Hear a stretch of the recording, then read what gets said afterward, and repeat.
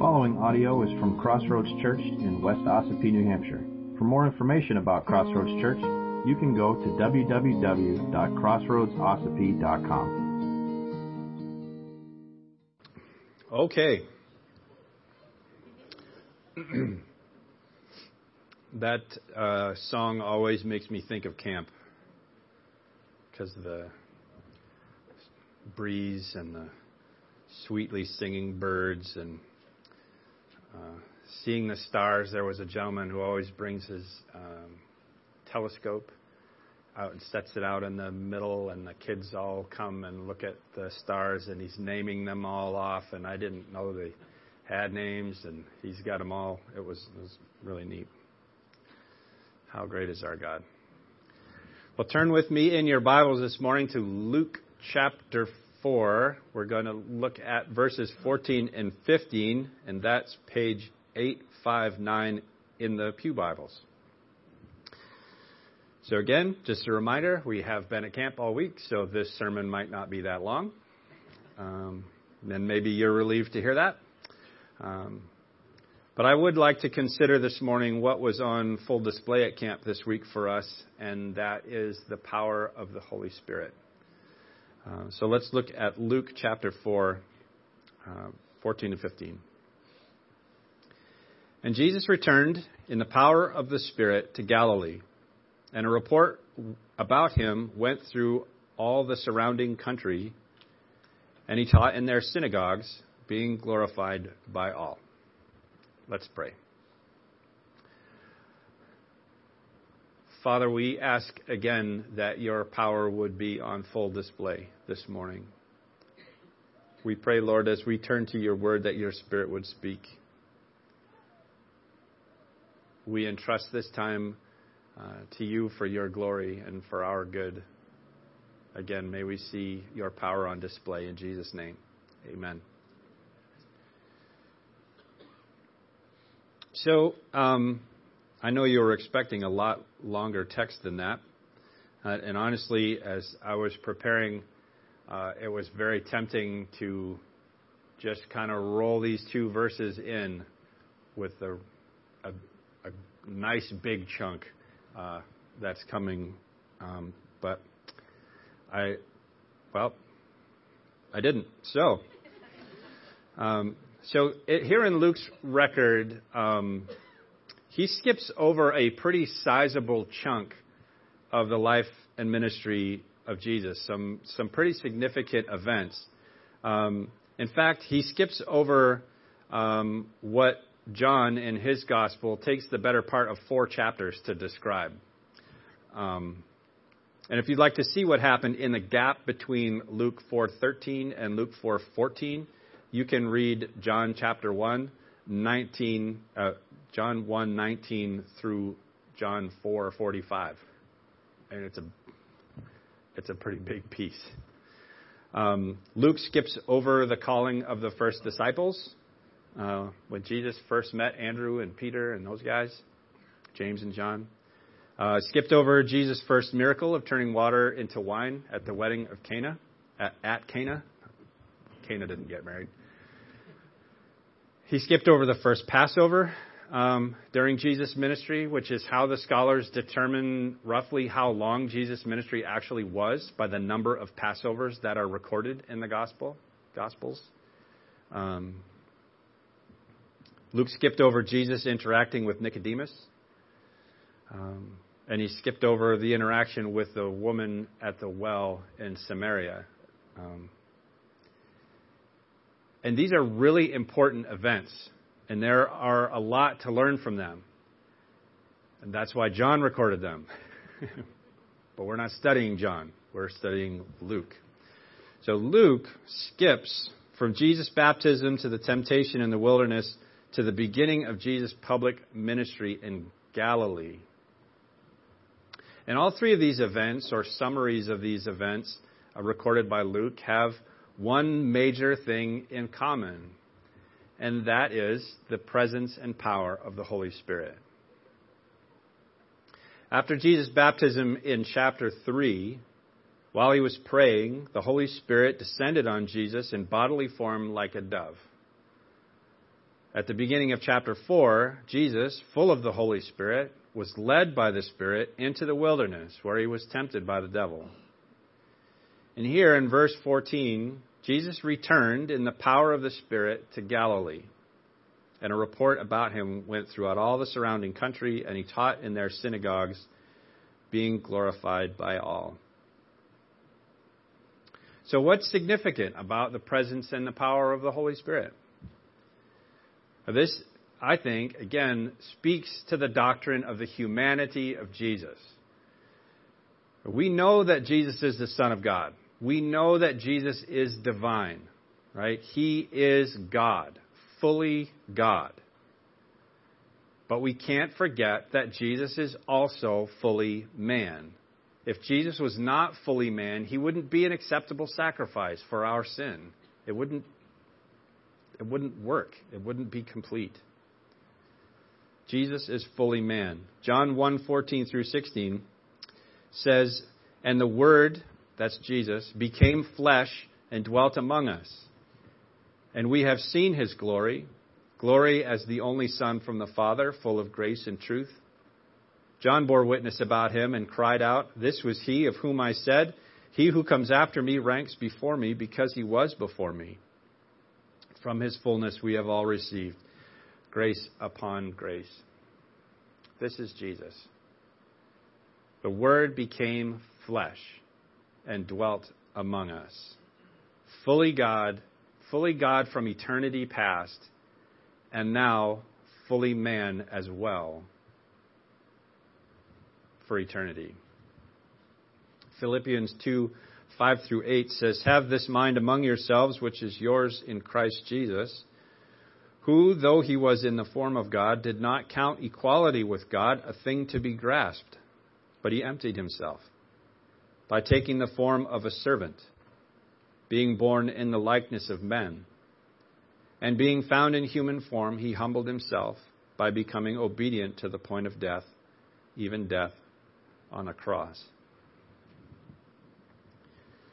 So when Paul says that Jesus emptied himself there in Philippians, Jesus did not empty himself of his divinity. He's still fully God. But he emptied himself of his power and glory. Fully man while still fully God.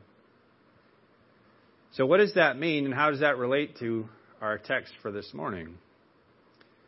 Well, what this means is that Jesus, fully man, was dependent on the Holy Spirit for the power to accomplish God's will.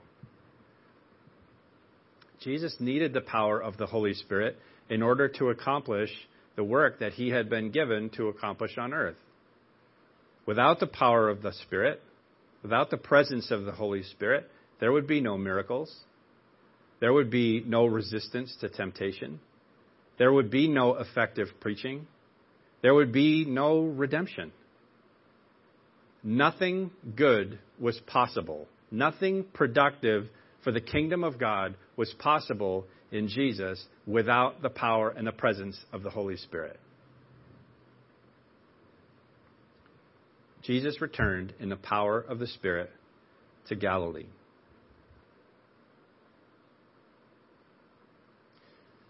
What is the importance of this truth? Beyond seeing the cooperation of the Trinity in the life of Jesus. That's also important.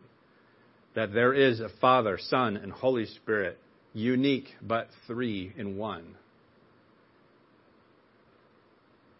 But what is the significance of the dependence of Jesus on the power and presence of the Holy Spirit?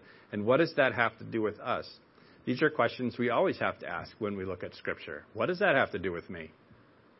Sometimes the answer is it doesn't. This time it does. Simple. If Jesus needed the power of the Holy Spirit to do anything good, how much more do we? We need the power of the Holy Spirit. We need his presence. Jesus reminded his disciples of his promise of the Holy Spirit in Acts chapter 1. This was after the resurrection, just before Jesus ascended to the Father. Acts chapter 1, verses 4 through 8. It says, while staying with them, he ordered them not to depart from Jerusalem, but to wait for the promise of the Father, which he said, you heard from me. For John baptized with water, but you will be baptized with the Holy Spirit not many days from now. So when they had come together, they asked him, Lord, will you at this time restore the kingdom to Israel? He said to them, it is not for you to know times or seasons that the Father has fixed by his own authority. But you will receive power when the Holy Spirit has come upon you. And you will be my witnesses in Jerusalem and in all Judea and Samaria and to the ends of the earth. You will receive power when the Holy Spirit comes upon you. That's the promise. Power. The Greek word is dunamis. But the U sound is a Y. So in English, we get the word dynamite. Right? Power to accomplish something. We'd like to think it's explosive power. But it's just power. Dial it back. Power to do what? You will receive power when the Holy Spirit comes upon you. Power to do what? It's to accomplish God's will, just like Jesus. Good job. John 14:12 through 17, Jesus said, Truly, truly, I say to you, whoever believes in me will also do the works that I do. And greater works than these will he do, because I'm going to the Father. Whatever you ask in my name, this I will do, that the Father may be glorified in the Son. If you ask me anything in my name, I will do it. If you love me, you will keep my commandments. And I will ask the Father, and he will give you another helper to be with you forever, even the Spirit of truth, whom the world cannot receive, because it neither sees him nor knows him. You know him, for he dwells with you and will be in you. The same power that dwelt in Jesus to accomplish God's will dwells with and in Jesus' followers, those who have put their trust in him. Charles Spurgeon, known as the Prince of Preachers, he said, Jesus was a divine teacher, and yet when he went to his work, it was in the power of the Spirit. Tarry, brother, wait with eager expectation till you have that power, for it's of no use for you to go without it. Without the presence and the power of the Holy Spirit, Jesus couldn't accomplish anything. And the same is true of us. Our work is different. Our work is different than Jesus. But the source of power to do that work is the same. The power of the Holy Spirit. Maybe one major difference you might notice between you and Jesus, just one, was that he's really good at operating under the power of the Holy Spirit. And you, not so much. We are never going to be perfect at this. We're never going to get it all right, but we can definitely and certainly learn to connect with the Holy Spirit better by following Jesus' example. Jesus recognized his dependence on the Holy Spirit. Jesus submitted to the Spirit's work through him.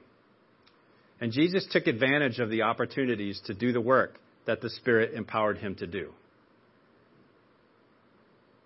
With the Spirit's help, we can do those exact same things. We can recognize our dependence on the Holy Spirit. That's where it starts.